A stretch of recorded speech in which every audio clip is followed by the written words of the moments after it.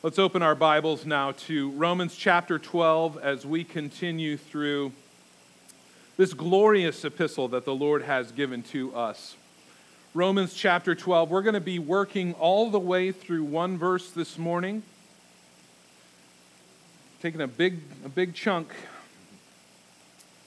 Sometimes in Romans, the second half of Romans isn't quite like this as often, but sometimes in Romans, one verse is more than enough to try and get through in 45 minutes. So I could just preach for a couple hours. We wouldn't have to worry about it. Here now, though, the word of the Lord from Romans chapter 12. We are in verse number 9.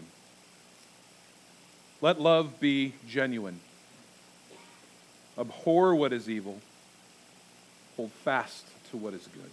Let's pray together. Almighty God, thank you for your living, supernatural, inerrant word, for this pure and good and perfect gift that you have given us, that, Lord, through your word, by your Spirit's work through that living word, we come to know our God. We hear the voice of our God. We see you and we know you. Lord, we are even transformed by that same Spirit through that same word into the likeness of our Savior, the Lord Jesus Christ. And I pray, Lord, that you would accomplish your good work among us, that the dead would be called to life, that blinded eyes would be given sight, that deaf ears would hear, that dead hearts would be caused to live. Lord, that we would be made to see your glory and to rejoice in you, our God, to rest in you, that we would be motivated to righteousness and faithfulness and obedience. Pray, God, that you'd have your way, and I pray for myself as I proclaim your word, that the words of my mouth and the meditations of my heart would be pleasing in your sight, O Lord, my rock and my redeemer. In Jesus' name, amen. Well, as we've made this transition into Romans chapter 12, out of the first 11 chapters, which are deep and theological and doctrinal, and now we come into Romans chapter 12, and Paul's been explaining to us, even as we're just a few verses in, what it looks like to live the Christian life. We've learned that in light of all that God has done and is doing in his plan of salvation for undeserving sinners through Christ, we've learned there's only one reasonable response to that as we've come to Romans chapter 12. There's only one reasonable response to the outpouring of God's mercy to us in the gospel. And that one reasonable response is that our entire lives would be given to God in sacrificial service. If we're going to do that, Paul has told us we must not be squeezed into the shape of the world. We must not be squeezed by those external pressures that are impressed upon us, imposed upon us every day in this world, to try and squeeze us into the mold of this world so that we'll think like them, so that we'll act like them, so that we'll look like them. I was struck while we were on vacation in Orlando, but then as we came home from Orlando, and you know, you're not supposed to go to the theme parks in Orlando because of the way they promote immorality. Stay here locally and just go get your groceries at Meijer, where they promote immorality. As you walk through the aisles and you see their June setup that they've got for LGBT Pride Month in June, and the children's clothing that they have promoting homosexuality at our local Meijer. And I'm always struck by that. Why do we need kids' clothes promoting certain sexual behaviors? It's because of this, because the world wants to press you into its mold, and it wants to start as young as possible. And Paul says if we're to live like Christians, we must not allow that to happen to us. We must not let the world press us into its mold. And instead, we need this radical renewal in our thinking that transforms us more and more into the likeness of Christ. It produces, Paul has told us, humility in us. This gospel transformation causes us, Paul said, to not think of ourselves more highly than we ought, but to examine ourselves with sober judgment. And then as we read last week, the Christian life is not lived alone. We have been placed by God into an interconnected body, the local church. We have been made members of the body of Christ through the local church, members of one another as well, brought into interdependent relationships with each other. Each one of us gifted by God specifically to care for one another and to be cared for by one another. God has placed us into this body, into this family, and this interdependence is critical to how God has organized his church. If we're to live the Christian life, we can't see ourselves as being on an individual rogue mission to somehow glorify God in our life. We've been joined to something much, much bigger. We're connected to one another by God's design. We're dependent upon one another. We need one another. And now Paul has shown us this already, and as we move into this next section, verses 9 through the end of the chapter, Paul is going to, in really rapid-fire delivery, give us one statement after another of what it looks like to live this Christian life. What are the marks of the true Christian? And verses 9 through 13 in particular relate to the body life of the church, what it looks like to be a member of the body of Christ. How do we live as members of Christ's church? What should people see when they look at our lives? And so to start it all off here in verse 9, Paul gives us 3 short statements we're going to be dealing with this morning that really set the stage for us of what this life of godliness looks like. He says, let love be genuine. Abhor what is evil. Hold fast to what is good. Let love be genuine. It's not surprising that Paul, in talking to us about it, what it looks like, the marks of the true Christian, what it looks like to live the Christian life, that Paul would start with love. That's not shocking if we're familiar with the other things Paul has written. 1 Corinthians 13, verse 1, if you've ever been to a wedding, you've heard it. If I speak in the tongues of men and angels, but have not love, I am a noisy gong or a clanging cymbal. If I have prophetic powers and understand all mysteries and all knowledge, and if I have faith so as to move mountains, but have not love, I am nothing. If I give away all I have and deliver my body to be burned, but have not love, I gain nothing. And he goes on in that passage to describe the actions of love, but then he ends with this statement in verse 13. So now faith, hope, and love abide, these 3, but the greatest of these is love. And I can remember hearing that verse over and over as a kid and thinking, why love? Why is love better than faith? Why is love better than hope? Why is love the greatest and not faith the greatest? Not hope the greatest? Well, the answer is because it's the only one that's going to last forever. Love is the one that will persist forever. Hebrews 11, verse 1 tells us this. Now, faith is the assurance of things hoped for, the conviction of things not seen. But as essential as faith is to us right now, one day we will see. One day we will know. We won't be hoping any longer, we will be. We'll come into the full experience of what we've hoped for and believed in, but love is going to last forever. Love is going to persist forever. And so as Paul lists out the marks for us going forward of the true Christian, it makes sense that this greatest, this highest, this eternal quality would be listed first. Paul says to us, here's how you should love. Let love be genuine. Let love be anupprokritos, to use Paul's word. And you all know what that means. No, literally it means unhypocritical. It's not a real English word. Let your love be unhypocritical. Unfaked. The word hypocrisy comes from hypokritos, the root of that Greek word. Hypocrisy, hypocrite. It's a reference to Greek actors. Many of you have probably heard that before as you've been around the church. Donald Gray Barnhouse in his exposition of Romans says the theater of Paul's generation, it wasn't like our theater. There weren't elaborate sets or elaborate costumes or lighting. Instead, what the actors did is either wore a mask or carried a mask the entire time they were on stage.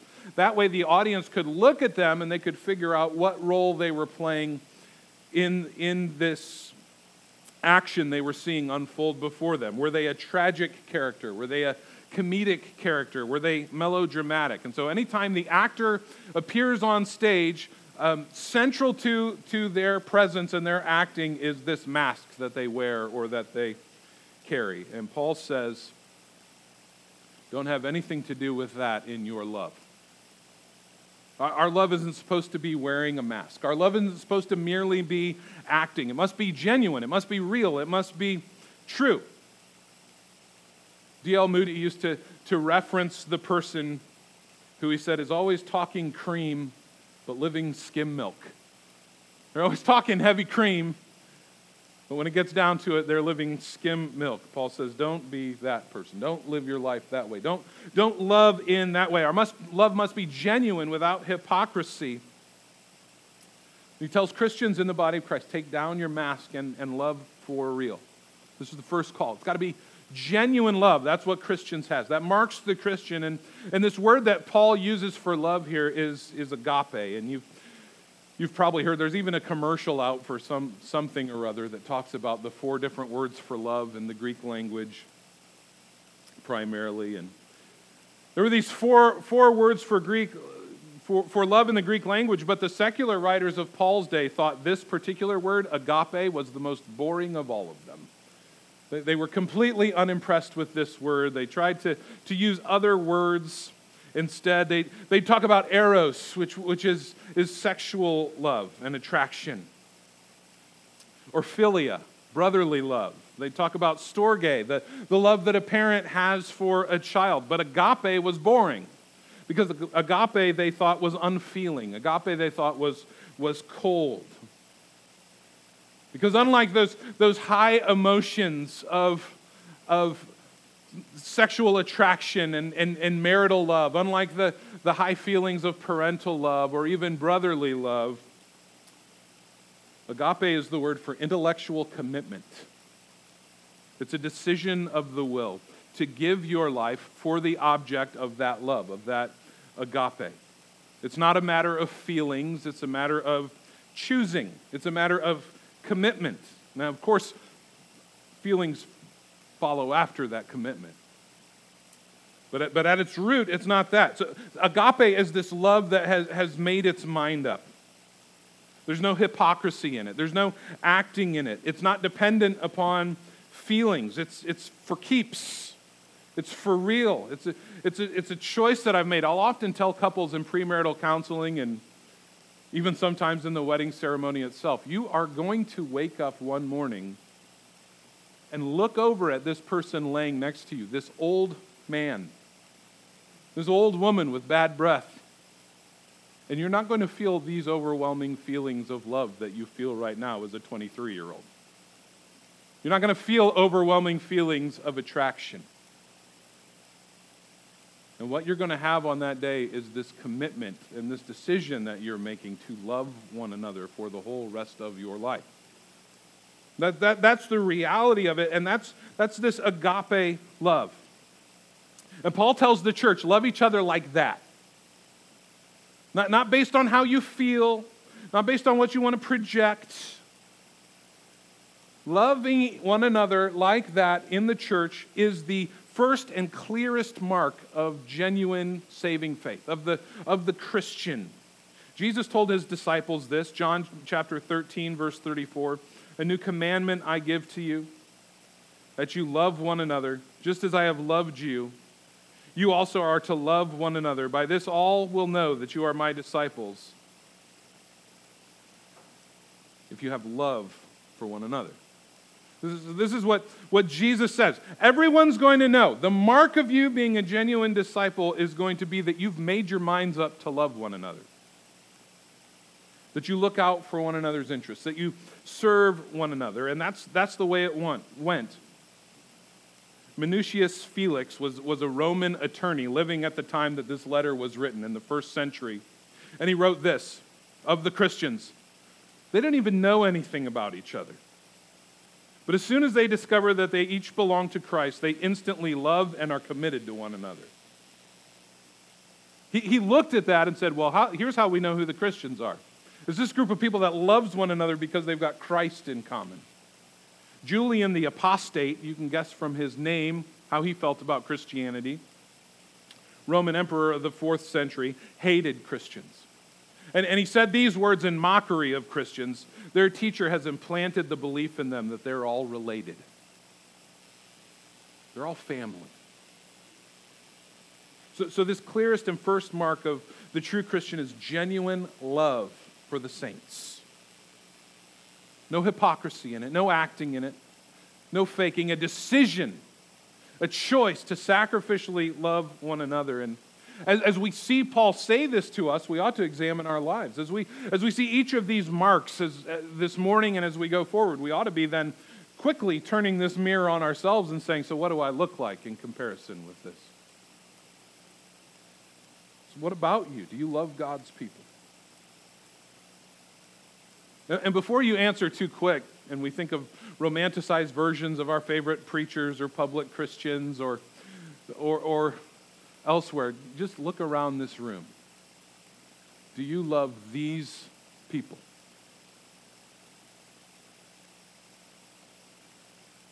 Do your words and actions match your heart?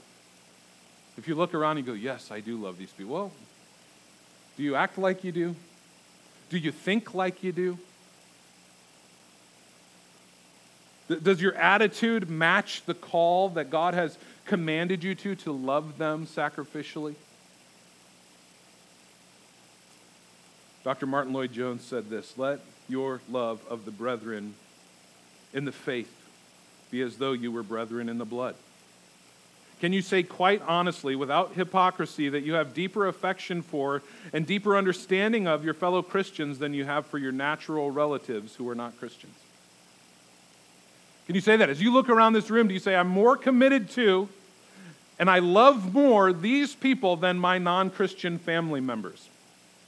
Because the reality is God has, in Christ, made you closer with one another than you are with that natural bond with your siblings.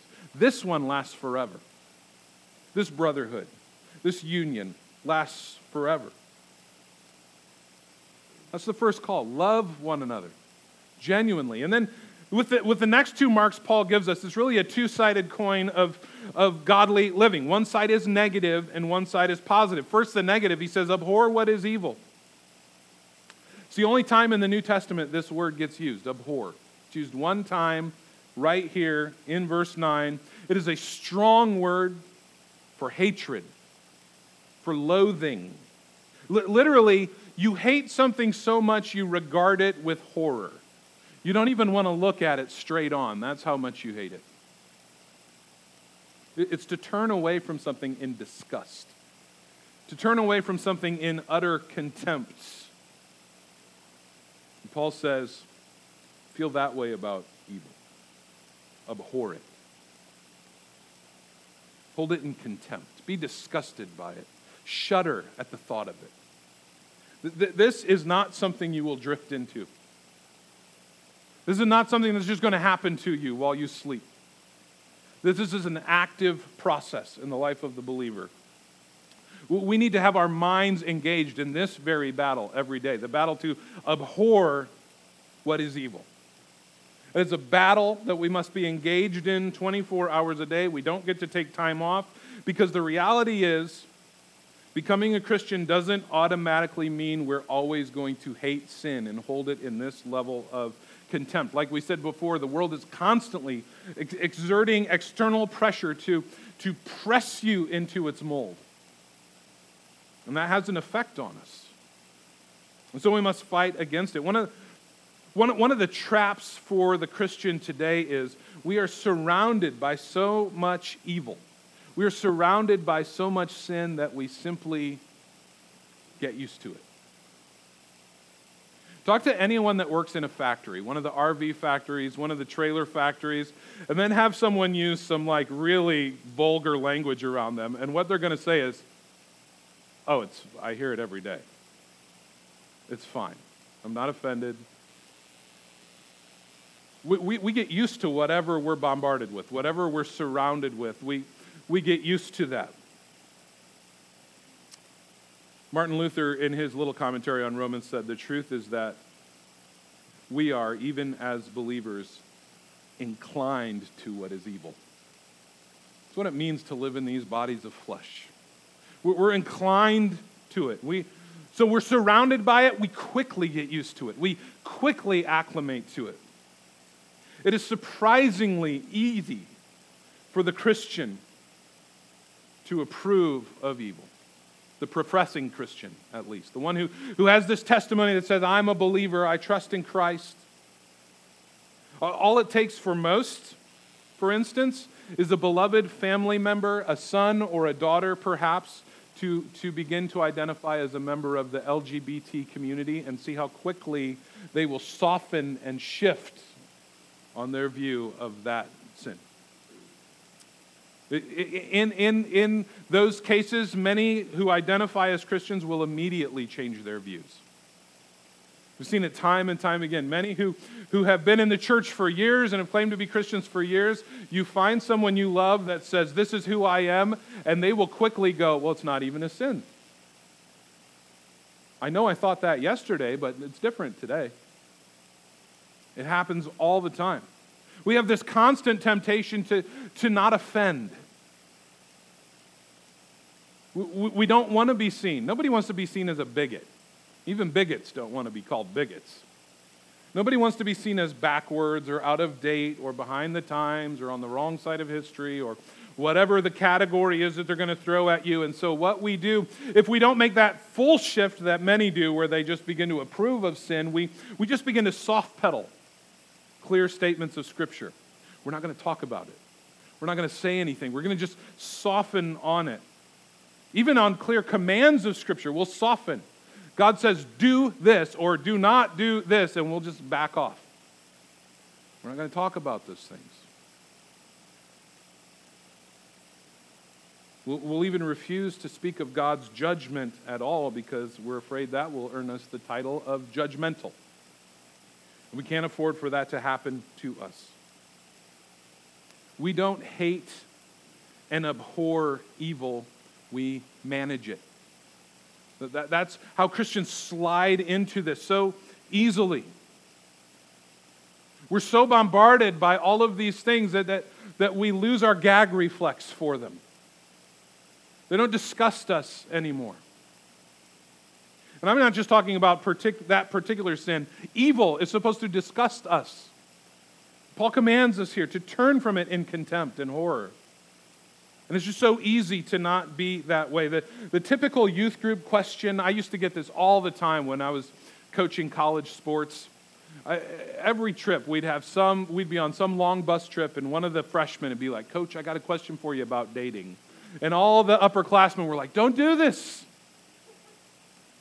Don't do this. He's going to say things you don't like. Would always have this happen, and they'd always be asking questions. The question was always this, the typical youth group question: how far can you take things? What's the line of physical, contact? How far can things go?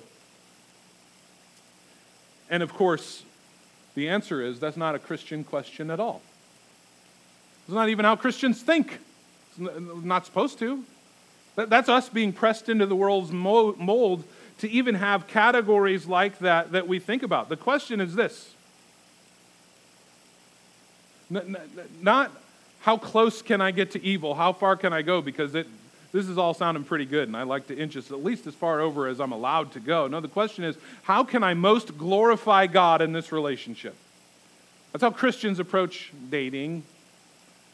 How can I most glorify God in this relationship? And we do that with sin. We're always looking for what are the absolute yeses and the absolute nos, and how far can I get over this way? That's not the mind of one who abhors sin. I don't need to ask you, how close can I get to cutting my own finger off before I've really crossed a line morally? I don't want my finger to hurt at all. I shudder at the thought. We're supposed to hate evil so much that we would never even consider, how close can I get? No, how do I most glorify God in my life? Some of you in this room are embracing evil in your life right now. You don't abhor it. You embrace it. You hide it. You manage it. Oh yeah, you've got moments. You've got moments where it grieves you. But you don't really abhor it. It's your secret world. You safeguard it. You plan for it. You nurture evil in your heart. You make excuses in your mind why you're the exception to the rule, why you're different. You need to know this, friend. You're not the exception, and you're not different. You must be vigilant in putting sin to death. Commit yourself to abhor evil. If you in your heart right now are feeling absolutely pointed at, then commit yourself to abhor evil.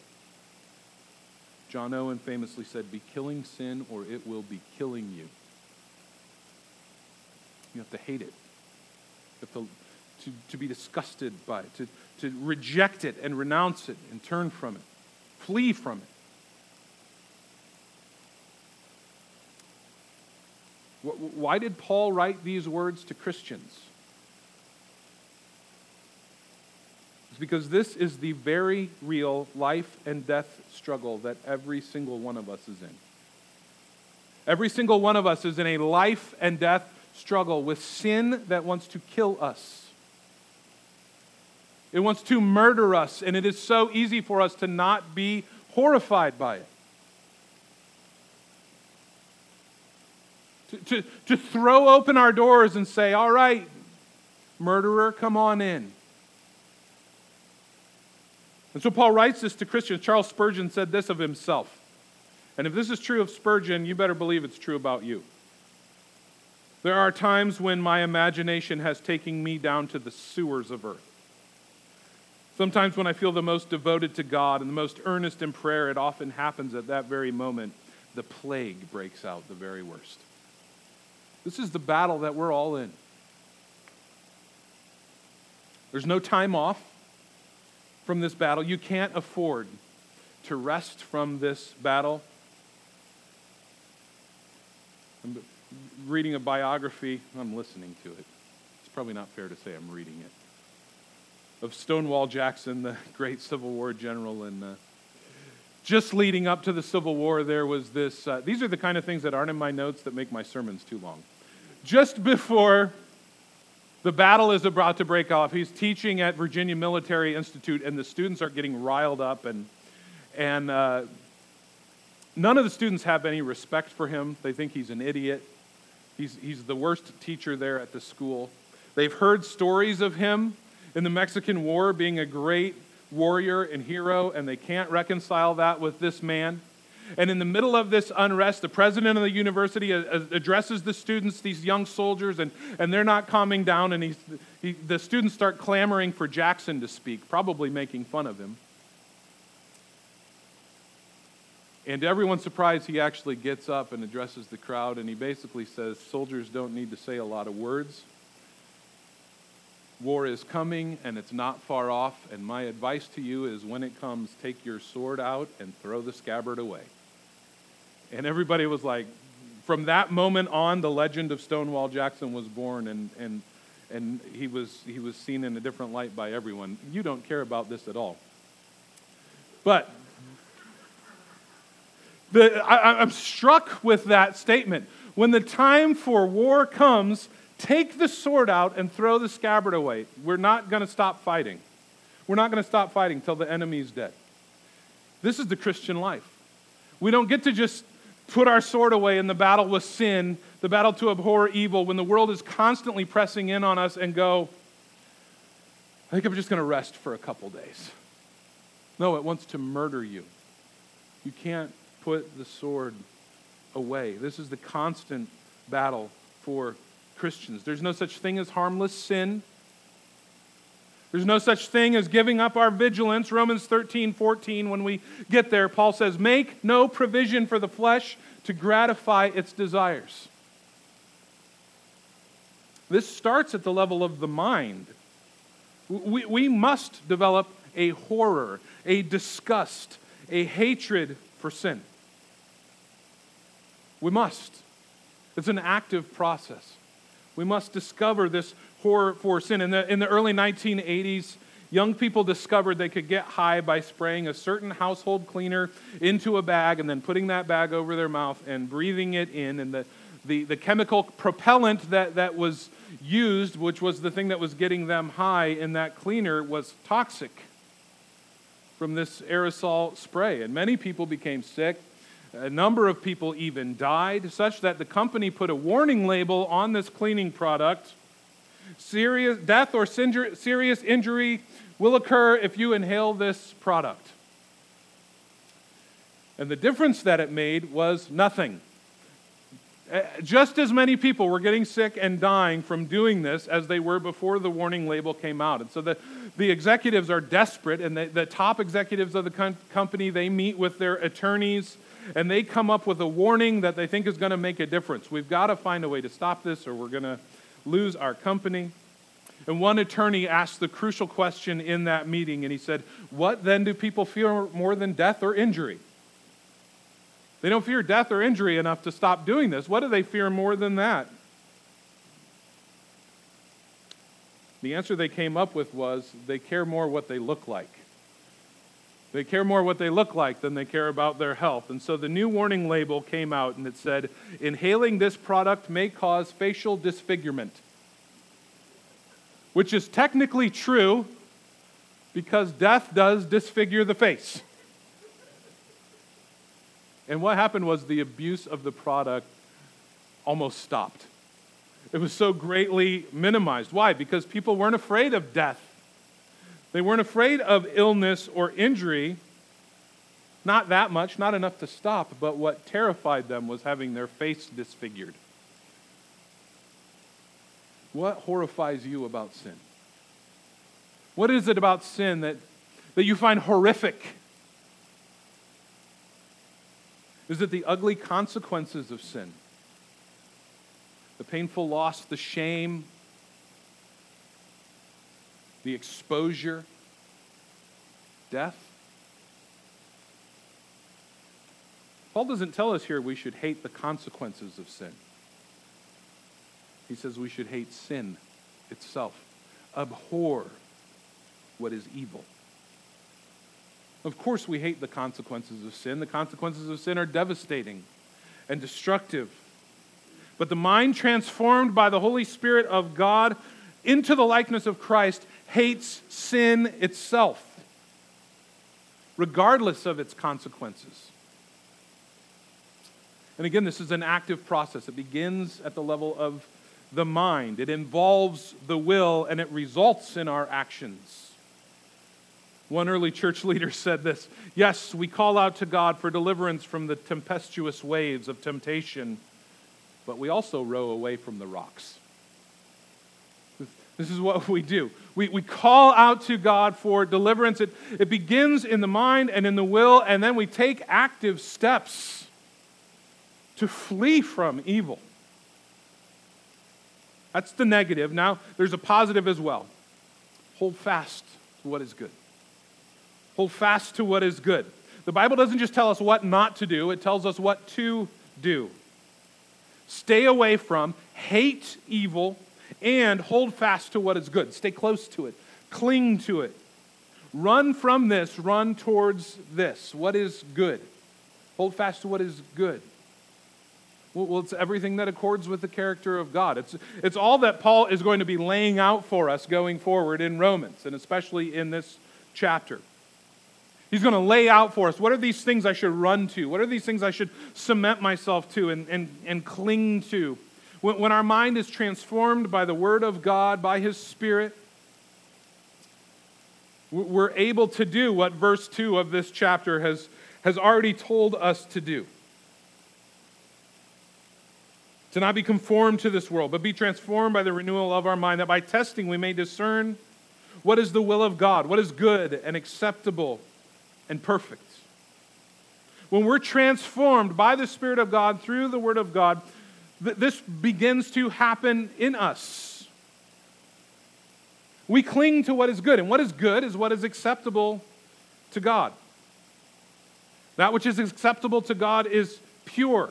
And Paul says, hold fast to this. This is what you hold fast to, what is good and pure and acceptable. This word hold fast, it's to cling, it's to be joined to, literally to glue or cement something together. It's the same word that gets used in Acts chapter 8 when Philip is supposed to go up to the Ethiopian eunuch's chariot. Verse 29 of Acts 8 says that he joined himself to the chariot. In other words, he got inside the chariot. That's what he did. So now, he and the chariot are traveling together. They're inseparable. Wherever the chariot's headed, that's where Philip is now headed. They're going in the same direction. It's the same Greek word that in the Old Testament, in the Greek translation of the Old Testament, it gets used in Genesis chapter 2 when it describes what a man does when he marries his bride. He leaves his father and mother, and he cleaves to his wife. The man becomes one with his wife, such that she is now the priority relationship in all of his life. Everything else, everyone else, even his own mother and father, takes second place to that marital union now because he's been joined to her. And he's holding fast to her, cleaving to her. The husband and the wife are now inseparably glued together, completely identified with one another. This is to be the nature, Paul tells us, of the believer's relationship with good, with that which is good, that which accords with God's character. We are commanded to hold fast to it, to be cemented to it, to desire what is good above everyone and everything else, to hate anything that would try to pollute or pervert that. In other words, the believer whose mind is being transformed by the Holy Spirit of God will turn away from, Paul says, everything that is evil and be attached to what is good. We will abhor the one and we will love the other. Two brief points of application as we consider these statements from Paul. First is this: these distinguishing marks of the true Christian that we've seen here are not options. They're not optional. I think I'll take this one, not this one. No, without genuine love, you cannot demonstrate the goodness of the gospel to the world. You cannot demonstrate the truth and the power of the gospel to the world. You cannot demonstrate godliness to the world. And without godly living, without hating evil and holding fast to good, your life testifies that your profession of faith is hypocrisy. It's not genuine. It's fake. It's acting. These marks of faith are not optional. They are essential. This is for all Christians. Genuine love. Horror and hatred for evil. Holding fast to what is good. Secondly, the call to godly living is not partial, it's comprehensive. This call that God gives to us, the original language implies or emphasizes its comprehensiveness. Abhor. Turn away from it. Hate it. Turn in horror. Everything that's evil. All of it.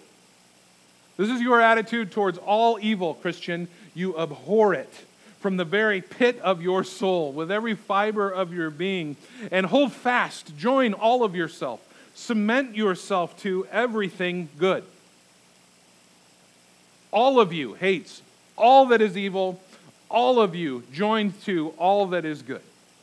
That's the call. It's completely comprehensive. Christian discipleship involves and requires everything you are. It involves and it requires everything that you have. It involves and requires everything that you do. Isaac Watts, in that great hymn of the church, says, "Love so amazing, so divine, demands my soul, my life, my all." That's what Paul's telling us here. That's Christian discipleship. Oh, salvation is a free gift of God's grace through faith in the Lord Jesus Christ, in his sinless life, substitutionary death, glorious resurrection, continual, eternal intercession on our behalf. It's a gift of His grace by trusting and believing, but the call to discipleship requires everything from us. Nothing held back. Our call is to love comprehensively, with nothing held back, to abhor evil, not just most of it, but all of it. Not leaving even the smallest hint of it to corrupt us. Not leaving even the smallest window open so that this murderer can sneak in and kill. To hold fast to what is good, to join ourselves to it, to cement ourselves to it, renewing our commitment to it every day. This is our call, church. This is our call, Christians. Unhypocritical love, hatred of evil, holding fast to what is good. These are non-negotiable marks of genuine saving faith. And although they are the work of and the evidence of the Holy Spirit in our life, they must be cultivated. We must strive to do these things. We are not going to slide into them. But as we do them, our very lives will bear witness to the power of the gospel, the goodness of the gospel, the truth of the gospel. What a glorious, glorious thing that is for a watching world to see the truth and the power and the beauty of the gospel of the Lord Jesus Christ. Let's pray together. Almighty God, thank you for your word. Lord, we rejoice in you and in your great salvation. Lord, apart from your grace, it wouldn't matter how hard we tried to love unhypocritically. It wouldn't matter how hard we tried to cling to what is good and to turn from what is evil and to renounce it. We would not be able. And it would accomplish us nothing. Lord, we rest in and rejoice in the finished work of Christ. We thank you, Lord, for your great salvation, for your Spirit empowering us to live lives that actually glorify and please you. And we pray, Lord, for increasing measure in our life of your Spirit's power and activity, that we would, Lord, grow in our faithfulness, grow in our love for you and for your people, grow even in our love for this lost and dying world, for those who are perishing apart from the hope that this gospel gives. Pray, God, that you would cause us to be increasingly faithful for your kingdom's sake, for the good and the joy of your people for all time. In Jesus' name, amen.